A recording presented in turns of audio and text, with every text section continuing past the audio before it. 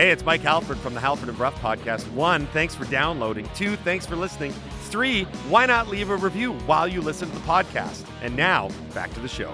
Good morning, Vancouver. 6:01 on a Friday. Sweet, sweet Friday. Happy Friday, everybody. It is Halford. It is Bruff. It is Sportsnet 650. We are coming to you live from the Kintec studios in beautiful Fairview Slopes in Vancouver. First, we say good morning to Jason. Good morning, Jason Bruff. And then I say, good morning. There we go. We say good morning to A-Dog. Bark, bark, A-Dog. Good morning. Good morning. And then we say hello to the other dog behind the glass. It's Laddie, Greg Ballack. Good morning, Laddie. Hello, hello. Halford and Bruff in the Morning is brought to you by the Dilawri family of Acura dealers. 3 dealerships to serve you better. North Shore Acura, Acura of Langley, and Burrard Acura on Terminal Avenue. As mentioned, we are coming to you live from the Kintec studios here in beautiful Fairview Slopes. Jason, tell the good people about Kintec and how many of those 5-star Google reviews. I think it's up to 1,500. What a number. Maybe we'll have to do like live updates on this. We are coming to you live from the Kintec studio. Kintec Footwear and Orthotics, Canada's favorite orthotics provider, supported by over 1,500 5-star Google reviews. Find your perfect fit at kintec.net. I don't want to jinx it, but we've gotten off to a very good start today. All the equipment works. We flipped the switch from CBS to our show. I thought the intro hellos went very well. There was a nice harmony there, a chemistry. I'm excited for a Friday show. 3 minutes in and you're already patting yourself on the back? I'm setting us up for failure mostly because I know that there's going to be a mistake coming. But I'm excited. The whole point of this is I'm excited about the Friday show. We got a lot to get into today. This is the weekend that we're going into able to watch a Canucks game this weekend. That's exciting. Hockey is back. We can watch 2 Canucks games. We can, if split you so squads. choose. Yeah. Love a good split squad game. We've got NFL action this weekend. We've got Canada. Right after this show ends, when our official weekend starts, we have a World Cup warm-up match for Canada. You know how Canada is going to play Japan right before the World Cup? This is correct. Japan right now apparently is pretty dominant over the Americans in a friendly. Yeah, so that's a good team. That started at 5:25 our time, I want to say, 8:25 Eastern. In Dusseldorf. Oh, is that right? Yeah, or as I call it, Dusseldorf. Right. I wonder what is the proper pronunciation there. Probably not Dusseldorf. No, probably not. Okay, so there's a big show on the horizon. First hour, it's going to be all Halford and Bruff. No guests. We're going to go through everything that happened at camp yesterday. We're going to talk about Jim Rutherford's interview on this very station, where he had some interesting remarks about Bo Horvat. Yeah, and the question for me, and we'll play those remarks, is was it the truth or was it posturing? It sounds like a game show. Truth or posturing? That's not a terrible game show. I don't know the premise beyond it. Yeah, I don't really know what else it'll have, but there's some promise there. So we'll talk about that in the first hour. We'll go 6:30. We'll run through everything, and then at 7 o'clock, Brady Henderson, ESPN NFL Nation. We'll look ahead to this. I guess we'll look ahead to the Seahawks game this weekend. It took 1 week, and we kind of anticipated that this is the way it would go, but it took 1 week for all the air to be let out of the balloon or the football, as it were. And now we're just kind of like, well, the Seahawks got a game this weekend. On the bright side, we were interested in the Seahawks season 1 more week longer than we thought we would. It's true. That is true. So we'll talk to Brady at 7. Kevin Woodley at 7:30. He'll be our Canucks guest of the day. Can talk to Woodley about, I'd say that the Canucks open camp, not necessarily with a bang, but it was very focused and direct. Like, I love how Woodley's going to come on, and he's our goalie expert, and they're like, Kev, no one cares about the goalie situation. It's pretty standard. It's like, let's talk about line combinations. Let's talk about D pairs. Let's talk about Rutherford's comments on the captain, which we will get into. He is our Canucks guy today. So 8 o'clock, Moj is going to join us. So we got Brady to preview the Seahawks game. We got Moj to preview the BC Lions game. Lions Stampeders, the rematch for the back-to-back. After all the fireworks that happened in Calgary last weekend, BC has a chance to clinch a playoff spot this weekend, so we'll talk to Moj about all that. We can also do a bit of an NFL preview with Moj. I guess if we want to look back on Thursday Night Football, that was a football game, folks. Actually, it wasn't as bad as I thought it was going to be, but there wasn't much to it. But who cares? That's key. Right. I guess Cleveland cares. I guess Cleveland's trying to stay alive until Deshaun Watson is back. Yep. I don't know. That it's just the Steelers to me. I was so used to for so many years, like, oh, the Steelers game is on. It's relevant. It's not. No. What else is happening today? CFL action. You got Montreal and Hamilton. Jays continue their series with the Rays. They've stuttered a little bit recently. Soccer international friendlies. USA's playing Japan right now, as Jason mentioned. Uruguay, who's going to play Canada next, taking on Iran right now. But Canada, of course, the most important of all of them. 10 o'clock kickoff against Qatar. It's going to be the first test for this group in what is the official first round of World Cup warm-up matches. There's also Nations League action today over across the pond. You got Hungary and Germany. And then, just a little rematch, England-Italy. Well, England, I think a lot of people are going to be watching this England match because the last time we saw the English national team in friendly action, they lost 4-0 to Hungary, and I believe that was at home. Yeah, it was a bit of a bobble from the Three Lions, so they've got a chance. It's interesting because Italy's not going to the World Cup, so they're in a bit of a different phase of their program as well, but this is a fairly significant match, so for us especially, Canada and England playing this afternoon. I'm going to be staying up all day. That's a lie. I'm going to be in bed by 9:30. President's Cup round 2. You don't hear that phrase very often. I'm going to be staying up all day. That's just the kind of stuff that Halford and Bruff brings. Just like, what a worker. Guys, it's a busy day. I'm going to stay up for the whole thing. 10 a.m.? The whole thing. That's bedtime. President's Cup second round, although this thing's pretty much over, is it not? You want to jump in on that one? Yeah, it doesn't look good for the internationals. We can talk about a little bit about that later. And finally, it's Ask Us Anything Friday. So get yours in. We've got an entire open first hour to do some Ask Us Anything, so we can get to whatever you want to throw our way. Dunbar Lumber text message in basket, 650-650. It is the Smalt alternative. Get them in. Let us know anything that you want to ask. Life, love, food, anything. Movies. I watch... Not that many. You watch more. So we've got fairly decent opinions. I haven't asked us anything for you guys. Ooh. Are we allowed to get excited about Canucks line combinations at training camp, or is that an overreaction? Have you not been listening to the show, Andy? Do you not listen to the show? Under Bruce Boudreau, things are going to be a little bit different. Yeah. Bruce Boudreau has said that, the combinations that I put together for the first day of camp, we're gonna roll with for a bit, or we're gonna see. So for sure, I should specify. I don't mean what he is doing with those lines, but how they are looking on the ice at training camp. Yeah. Oh, so how they're looking. Yeah, not what the lineups are. I mean, like just how they're playing. Because obviously people were hyping up Kuzmenko, McKay. I knew this was so you could talk about Kuzmenko. And well, yeah, because I mean, I don't know. I'm not there, so I'm just seeing the tweets. But people are like, this line looks amazing. There's so much chemistry. They're so creative. And at the same time, I'm like, yeah, it's training camp though. So I think it's okay to get excited. Can I get hyped? About a line that includes a player in Elias Pettersson who we're all going to be watching and who will hopefully take in the momentum of the end of last season, and then 2 new Canucks. Mm-hmm. Like, yeah, you can get excited about that. Okay, A-Dog, excellent. Given your specific role on this show as the youthful exuberance and the wide-eyed wonder, you expect the crazy hype? I need you to bring that kind of energy. It's been the unrealistic expectation. That got choked out of Bruff and I, 10, 15 years ago at the very least. I've never been excited about anything in like a decade. The last player I was excited about was like Steve Correa or something. Yeah, right. I'm not dating myself, but so I feel like anytime you want to get excited about anything Canucks, don't even ask, just bring it. Okay. If we shoot you down, you're not allowed to shoot me down. Then that's the rule. Okay, fine. We won't publicly humiliate you. We'll just do it when we're off air. So that's the show today. We're going to start with the Canucks stuff, and we're going to tell you what happened. Hey, did you guys see the game last night? No. What happened? I missed all the action because I was... We know how busy your life can be. What happened? Missed it? You missed that? What happened? So the reason for Andy's excitement is that the Canucks officially broke camp yesterday in Whistler, and they officially rolled out some line combinations, that is.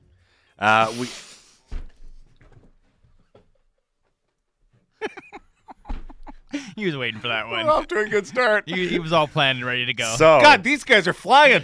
Yeah. Thought about that at 10 p.m. last night. Ooh, I got a good one. It wasn't even intentional. I just roll out some lines. How do they have so much energy? Why are they so excited?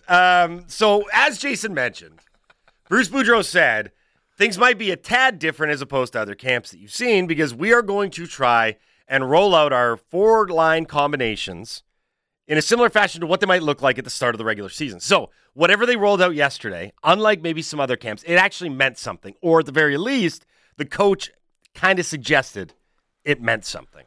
Petey was with Kuzmenko and Mikheyev Mikheyev.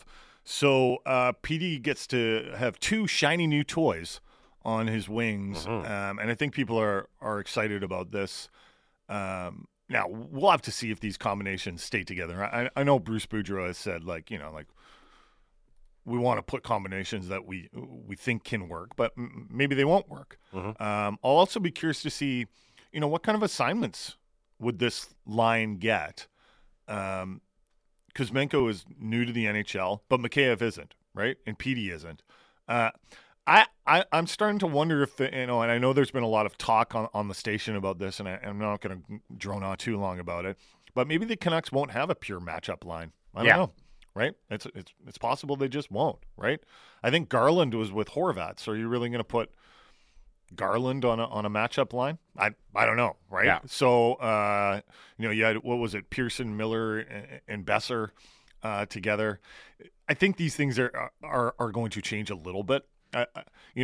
As much as we say that Bruce Boudreau is going to put together combinations that maybe we could see in the first game of the regular season, I also don't think we should get overly these are it, because Boudreau has also acknowledged this can change line combinations change all the time. Yeah, I do think it was noteworthy that Pettersson got to open with the 2 shiny new toys. For right? sure. And then as Andy alluded to in his youthful glee, there were a lot of people saying, wow, Kuzmenko looks really talented offensively. So, I've often said last year, especially when Pettersson was playing with Garland, I thought that at times that it worked because Pettersson's a very talented, he's a good goal scorer as well, but I think as a pivot, as a guy in the middle of the ice, he's a very talented playmaker, and he often found Garland in good positions to score. Now, the one thing that kind of lacked on that was you'd want almost a guy with a heavier shot, a guy with a better snipe, because Garland's shot isn't exactly overwhelming, right? He's not a shoot-first kind of guy. He likes to dangle a little bit more. But putting Pettersson with Kuzmenko, who's got offensive talent, and then on the other side with Mikheyev, who I think is going to end up being the fastest player on the team. If nothing else, it kind of lets your mind go free and be imaginative and creative, imagine what these guys could do together. Now, I'll add to this. Can we get the Boudreau audio up? Greg found this morning. In speaking yesterday, Boudreau was talking about what the 2 Russians bring to the ice, and he sounded excited about it because of the abilities that each has and the high level in which those 2 can do the abilities. So here is Bruce Boudreau on Andrei Kuzmenko and Ilya Mikheyev. You could see the skill in them. You could see the release in the shot. I don't want to make too many comparisons at all, but Kuzmenko's release is a lot like Ovi's release. Looking at both of them off the left side. So, but I think they played with energy, and you could tell that they weren't just out here, they wanted to make a good impression, and I think they did. I looked over when. So we have the next Ovi. Is that what he confirmed? He confirmed Ovi 2.0. I looked over when Boudreau said his release is kind of like Ovi's, and there was Andy. He's like, I passed out slightly. He was very excited. Kuzmenko was playing on the left side too, right? And Mikheyev was playing on the right side, so they were both playing their off wings in terms of Kuzmenko's a right shot. Handedness, yes. Handedness, yeah. Well, I thought that was interesting. Nils Höglander did not find the lines very interesting yesterday. Transition. He was skating with Nils Aman and Linus Karlsson, and both those guys. Penticton line. Yeah, both those guys are expected to go to Abbotsford. Nils Höglander, we've talked about this a lot, right? With the new players, Kuzmenko and Mikheyev, and those guys expected to be in the top 9. The only real spot that you've got is on the 4th line, and you have the question of whether or not you want Höglander on the 4th line. The early indications are that he's either going to be the 13th forward or he's going down to Abbotsford. Yeah, and I don't think any of this is a bad thing. I really don't. I don't either. I know some people have pushed back in the Dunbar Lumber text line and said, this is a young player that's shown a lot of offensive upside. I think that at this stage of the game, one, adversity is not a terrible thing. Mm-hmm. And adversity in this instance for Höglander is right from day one of camp, you know where you are in the pecking order, right? There's no other way to look at it. Yeah. All the other lines are filled with guys that are probably slotted into where they'll play in the NHL. And then there's you, and you're on a line outside of that, which means you could be on the outside looking in for the big picture NHL stuff. If he has to battle his way into one of those top 9 spots, I also think that's a good thing. Because remember, coming into the NHL in that shortened season, the All-Canadian division, Höglander, a lot of things came easy to him. Not because he didn't deserve it, not because he didn't earn it, but he was playing on a bad team. It was riddled by injuries. He had the advantage of coming over on the heels of a Swedish Hockey League campaign, so he was in shape. He was in game form. He was ready to go. He made his mark as a rookie. It was good. Everything went well. Did you watch the interview of Quinn Hughes with Elliot Friedman and Jeff Merrick? I have yet to watch all of it. Did you? You should watch it. Okay. You should. I mean, I've actually watched it a couple times, and maybe we can tweet it out from the station account, just in case people haven't watched it. I know a lot of people have. Quinn Hughes was talking about his experience coming into the NHL, and he said, the first season was all rainbows and roses and unicorns, and I played well, and it was great. And the second season wasn't. The second season, it wasn't like, oh God, I'm not going to be in the NHL anymore, like Nils Höglander, or wasn't getting healthy scratch or anything. But at the end of the season, he said to himself, "Man, this has got to get better. I've got to get better. I've got to be better. That wasn't good enough." And this happens a lot, right? That's why they call it. There's a name for it, the sophomore slump. Now, sometimes I think that thing is a little bit overstated, and what happens really is in the first season we're excited about a new player, so we kind of overlook some of the faults. Yes, the Ben Hutton corollary. Yeah, but I also actually do think in some ways that did happen to Quinn Hughes. Like he lost to, and he said, I don't want to say I lost my confidence, but I just wasn't good. Like I think he might have lost his confidence a little bit in the, especially in the defensive end. He was kind of forcing things. He wasn't letting the game come to him. But getting back to Nils Höglander, right? Like this is a formula that has happened before. You burst onto the scene, everyone loves you, and then they start going, all right, well, if you're going to be a regular NHLer, you're not perfect. Like we like you, but you're not perfect. So you have to improve it. It's actually happened to a lot of the Canucks. Happened to Besser, remember? Yeah. It happened to a lot of guys. Elias Pettersson last year. Yeah, last season, right? It's funny because we often frame it as... You go through this adversity. So I really like Nils Höglander as a player. I love the energy that he plays with. Yep. I love the pace that he plays with offensively. He's got to get better at some things. And maybe Abbotsford, at least for a little while, until injuries happen, which they always do, maybe that's the place for him.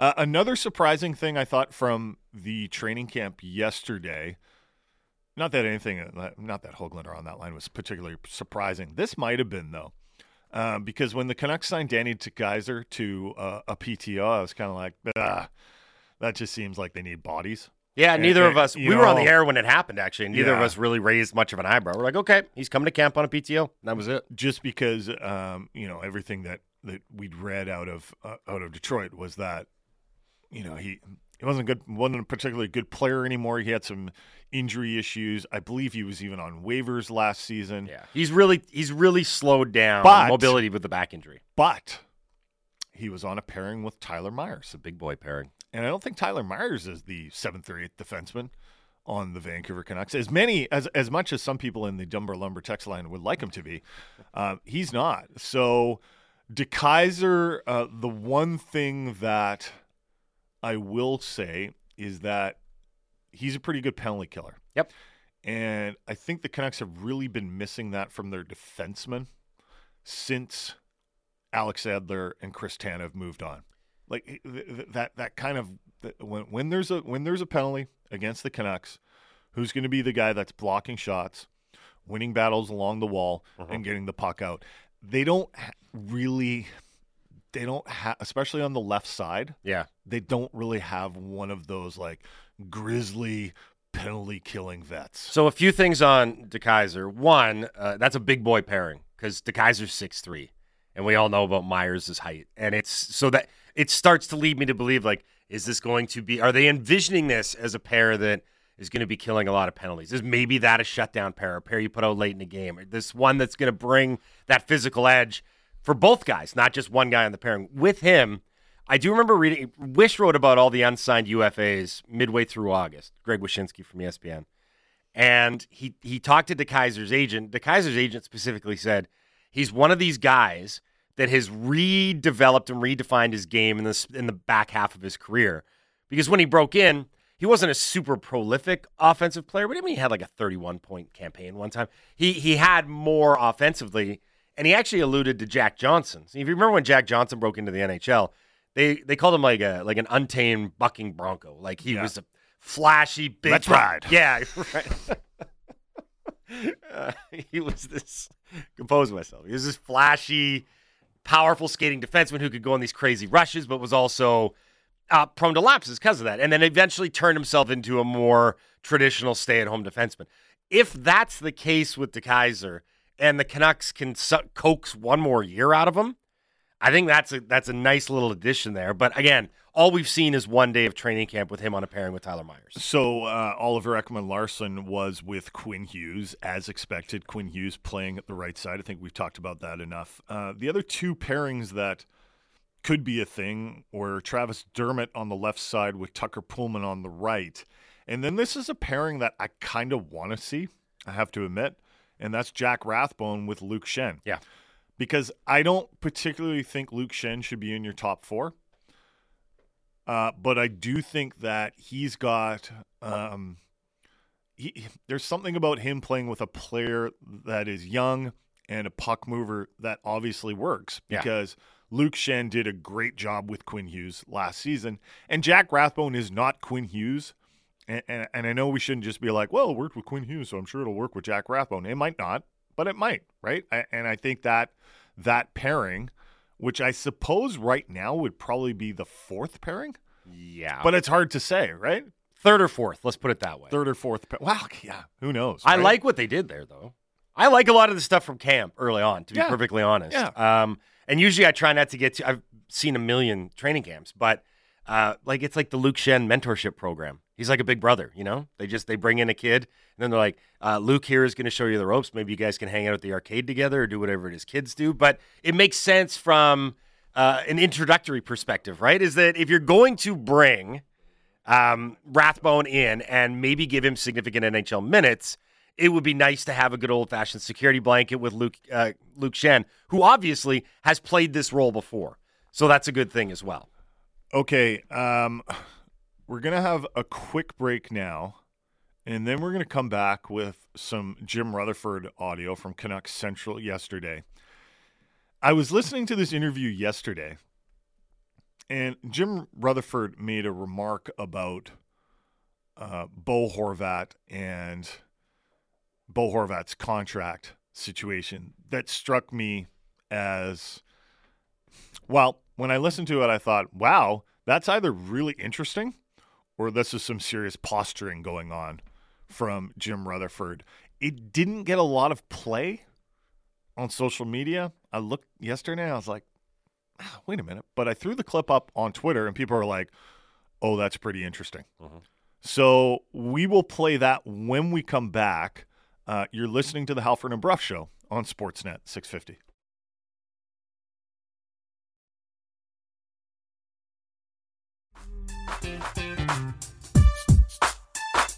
Well, we're hopeful. You know, I mean, what Bo has said comes from his heart. He means that. He's been a Canuck his whole career. I think he'd like to stay that way. We feel the same way. We would like to keep him. 6:31 on a Friday. Happy Friday, everybody. Halford Bruff, Sportsnet 650. Halford and Bruff in the Morning is brought to you by the Dilawri family of Acura dealers. Experience the Dilawri difference today by visiting your nearest Dilawri Acura dealer today. That voice you heard coming back from break, that was none other than Canucks General Manager Jim Rutherford right here on Sportsnet 650 on Canucks Central with Sat and Dan yesterday. Now, that wasn't all that Rutherford had to say yesterday on the station. Yeah, and so some people are like, well, what's the big deal? Rutherford just said they like Bo Horvat and they want to keep Bo Horvat, and Bo Horvat wants to stay in Vancouver, so they'll just figure something out. In fact, Jim Rutherford went on to say that he preferred not to have loose ends heading into the season, which doesn't mean that he's like going to off a witness or anything like that. But I think it means that he would like to have a finality on the Horvat contract situation. And he got finality on the JT Miller contract situation, a resolution there, and he said that, I didn't really want that to be a distraction heading into this season, so we assume the same sort of thing holds for Bo Horvat. But on the other hand, Jim Rutherford admitted, it's a legitimate question on how many players you want signed into their 30s. He later in the interview conceded yet again that they need to address the right side of their defense. And if a young right shot defenseman becomes available, they'd obviously be interested in whoever that defenseman is. And then this was the interesting part. This was the part that I was sitting there going, is this the truth, or is this Jim Rutherford maybe sending a message to Bo Horvat and his agent that the Canucks are not desperate to re-sign Bo Horvat? They'd like to, but they're not desperate. And the point he made was that we've already got JT Miller locked up. So I'm just going to play the clip for you, and you tell me whether this is honesty, like this is just a straight answer, and you can take it at face value, or if this is a message to Bo Horvat's camp. When you look at Miller, he's been the best player, or certainly the best forward for a number of years. You don't want to let your best player go. Bo's been a good player here, but one of the good things about having JT done is we were really concerned about what would happen if we lost both of them. And so now with having one of them signed, it takes a little bit of the pressure off of the position that we're in. So it takes a little bit of the pressure off the position we're in, i.e., we're not desperate to get something done with Bo Horvat because we do have JT Miller under contract and Elias Pettersson is under club control. So we got two pretty good centers signed and under club control for quite a while. We'd like to have Bo Horvat done, but we're not desperate. And that does, as much as that might be a message to Horvat's camp, it might also be the truth at the same time. Because by all accounts, this is one of those situations where the Canucks would like to keep Horvat and Horvat would like to stay in Vancouver, but the Canucks maybe just don't feel that Horvat is worth what Horvat thinks he's worth. So as we play the hot new game show, Truth or Posturing, we look at these comments and say, unfortunately, this is where the game falls flat because it might be both. It might very well be both because what Rutherford said wasn't really like setting off a 5-alarm fire. Like, it's kind of accurate. They went into an offseason with a lot of uncertainty around their best forward and their captain. We all knew this. And then he said we didn't want to ever risk the possibility of losing both. We discussed that may be something down the road, and we didn't want that to happen, so we gave ourselves some security there. I think everything he said was accurate. He just said it out loud and publicly, and that's where the posturing part comes in, because you say, well, was this designed to put the Canucks in a certain light as this thing moves forward? Or is he just stating, like, look, we have a limit where we're going to go. We have a certain expectation of what we want this contract to look like, both in terms of term and financial compensation, and that's it. It's cut and dry. And I wonder if that's kind of was the message yesterday, like, look, it's a very straightforward black and white situation on our side of things, and this is what it looks like. If you were Horvat, what contract number would you think was a fair contract number for you? Oh, man. I mean, personally, I'd be coming in looking for $7 million annually. Yeah. And then that's what Kadri got. Right. And then maybe with the understanding that I'm not going to get necessarily that. But look. Well, if you're the Canucks. The Canucks are coming in at 5, apparently. Yeah. Or something around that neighborhood. Probably very similar to the deal that he's already on. Is there a deal there, though? Like that, very rarely, and we've said this a few times, very rarely is there a situation where the team really wants to keep the player and the player really wants to stay with the team that they can't figure something out. Mm-hmm. But that just appears to be where we're at right now. The issue and the thing I haven't really got a firm grasp on, even though I have kind of asked around, is how Horvat is viewed by every other NHL market. I feel like some objectivity would be good here because, like, even from a personal standpoint, He's been here since his rookie year. There's a certain comfort level with him. There's an affinity for him because he's been, through the scars and through the wars with the Canucks. He's the captain of the team. It's the only NHL club he's ever known. And, opinions have varied. There's people that obviously like Horvat, but part of that is, you get a pretty solid NHL center that on a good team, he's closer to a 3C. On a bad team, maybe he's closer to a 2C. He'll give you 20, 25 goals, and the contract was great. Well, the contract's coming up, and who knows what the new one's going to look like. Daniel and Comox text in, if Bo's deal doesn't get done by the start of the season and he decides not to negotiate throughout, I will officially be worried we're going to get Johnny Hockeyed. Now, Canucks general manager Patrick Allvin has come out and said that won't happen. We're not going to lose a player, a pending unrestricted free agent. We're not not going to let that player walk away. So the Canucks, in theory, could be in a situation where they're having a good season.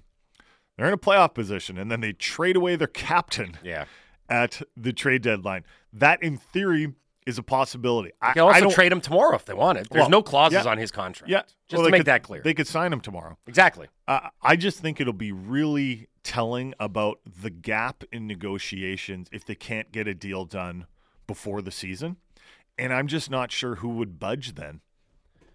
Do you know what I mean? Like they're obviously putting the work in to try and get this done, right? Clearly, right? And Jim Rutherford said, hey, I want to get this thing solved before the start of the season. But I think the Canucks might hold a little firmer on this negotiation. Maybe. Well, here's how I would frame it. As we parse through everything, and by the way, I called him the general manager, Jim Rutherford, president of Hockey Ops. That's my bad. Sorry, Patrick Allvin.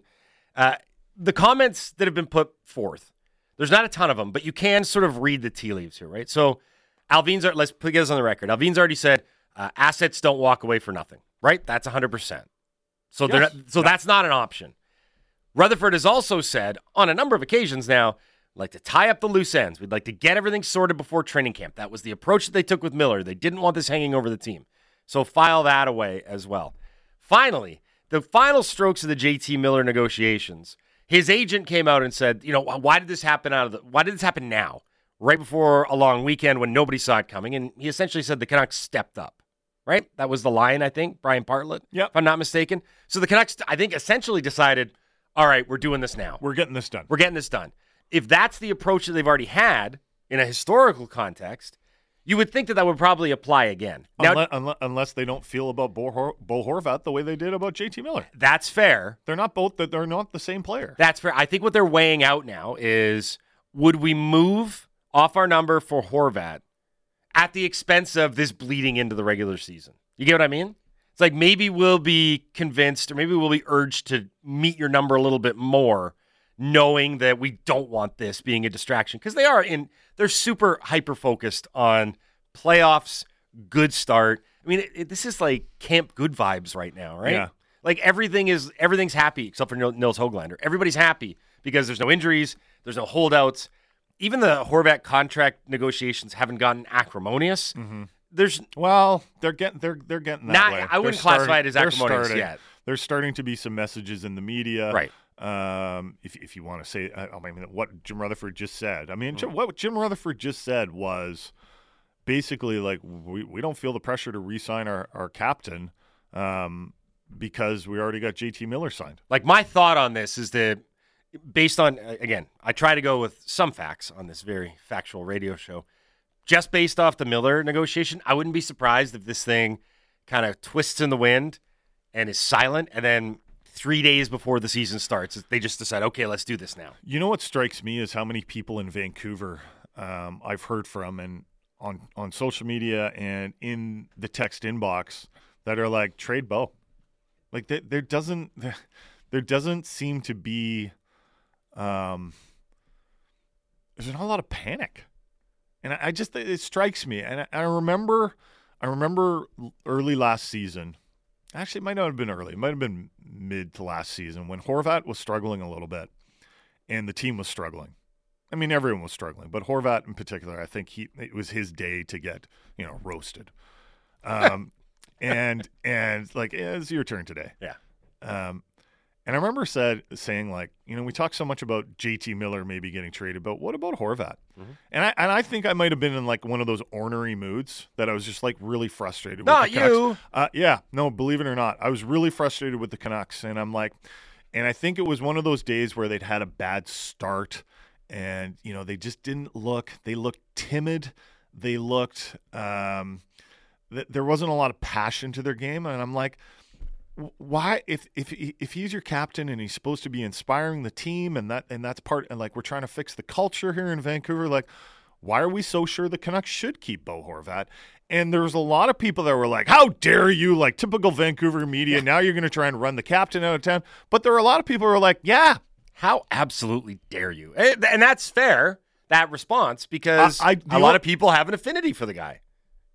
There's an emotional connection there that goes beyond but Mike, the player. I think you're completely missing my point. You're missing my point in that a lot of people were like, sure, some people were like, how dare you, who's our captain, et cetera. But a lot of people were like, yeah, I agree with you. Oh, no, like, sorry, I got your point. I think that I don't think that the Canucks necessarily need to keep Horvat. Mm-hmm. I got your doesn't point. matter. Yeah, is he there? Is he an inspirational leader?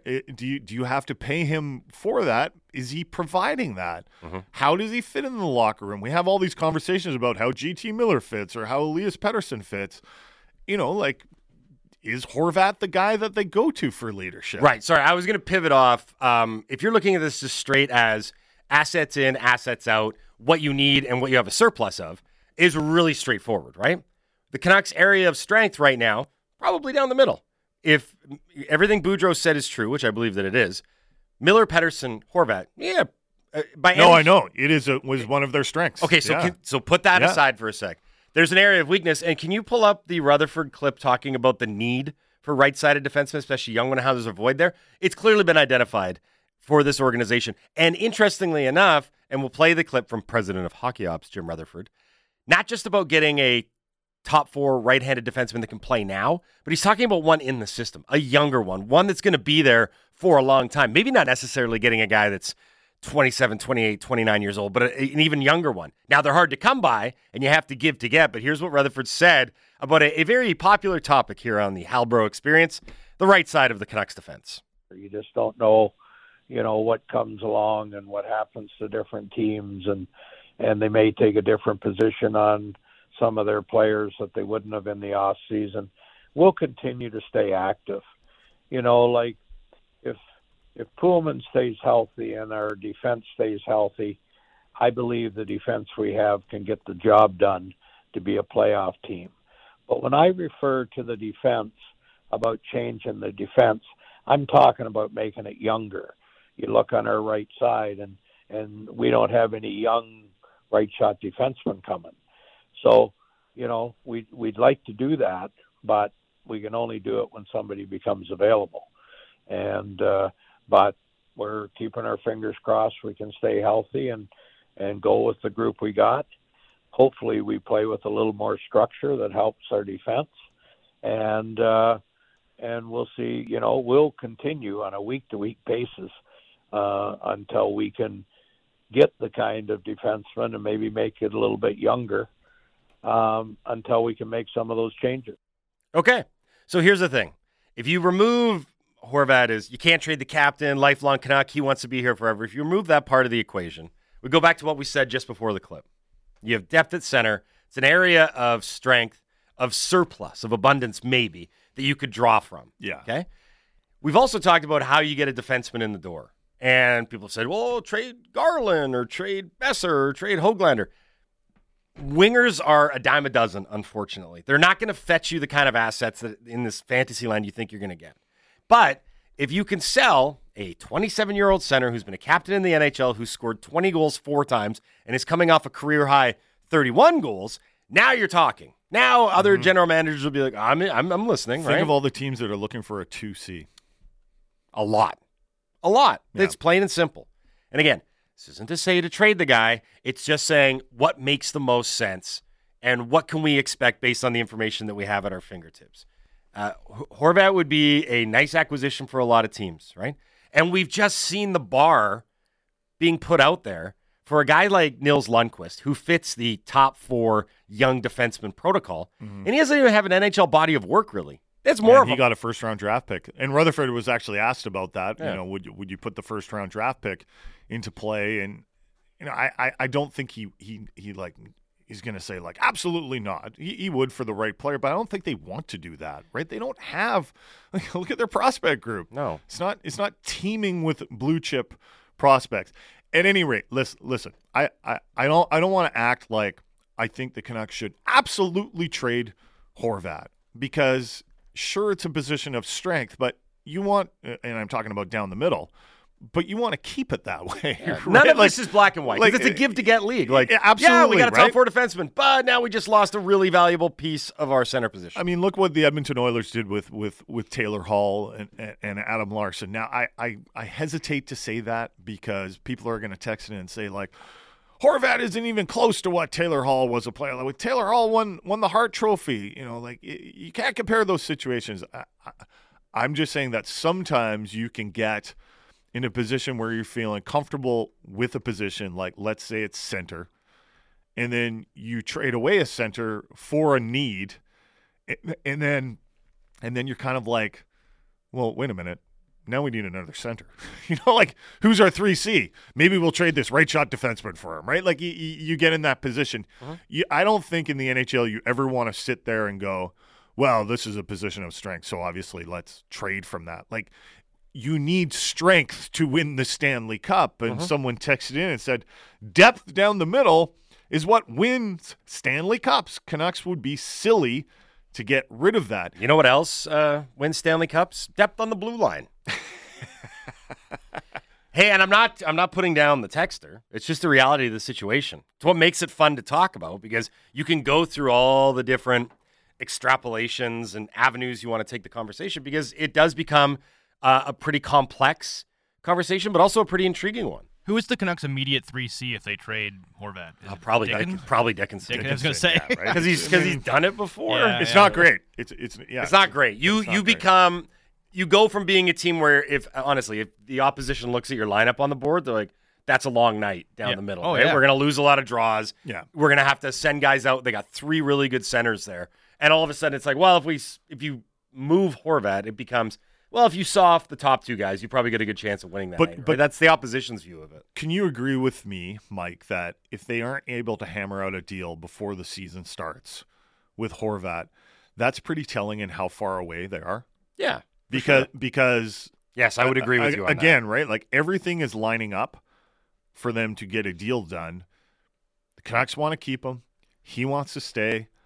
They're both on the record as saying that. There's no waffling, right? They're not like, I don't know. Like Horvat hasn't sat there and be like, maybe I want to explore another market or even hinted at that.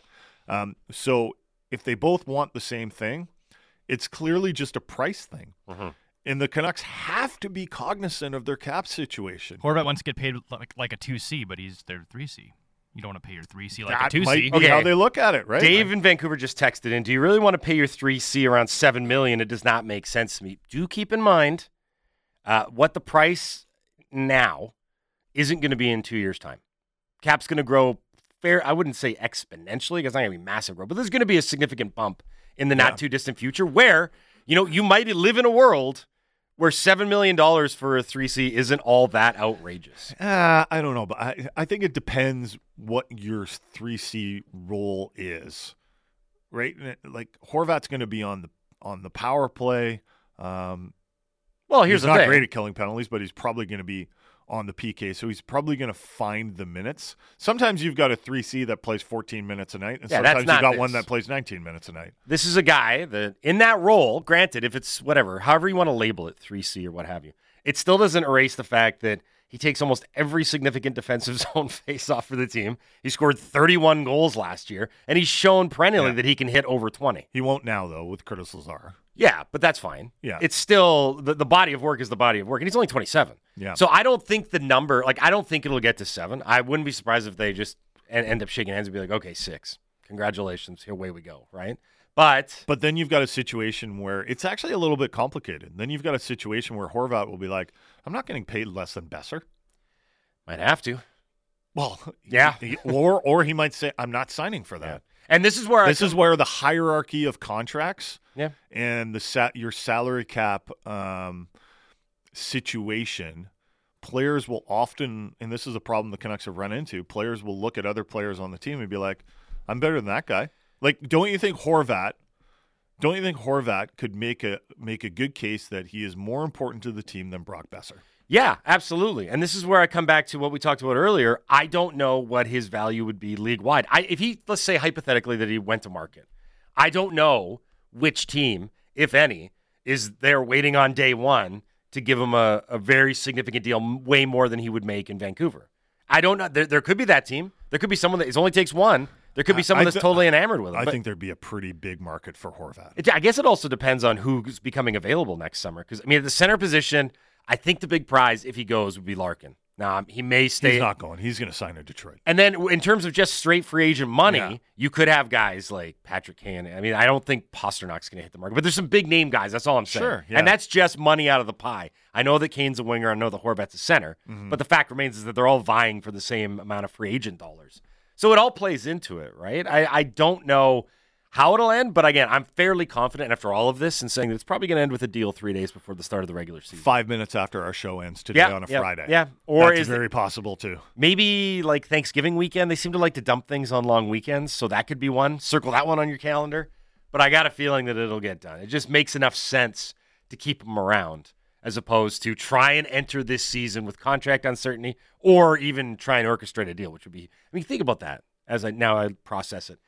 Trading your captain on the eve of a season where it's like, want to get off to a good start, boys. We want the guys are getting along and everyone's pulling the rope in the same direction. By the way, Bo's gone. Where's Bo? That doesn't fit at all, right? Yeah.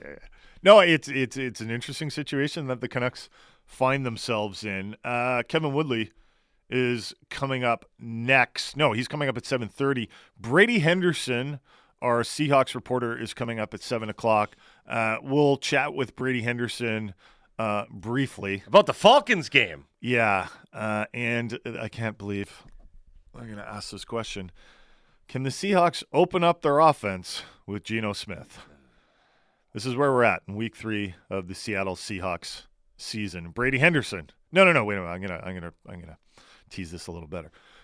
The Seahawks are 1-1, tied for first place in the NFC West. They've got a huge game coming up against the Atlanta Falcons. Brady Henderson will join us next on the Halford and Bruff Show on Sportsnet 650.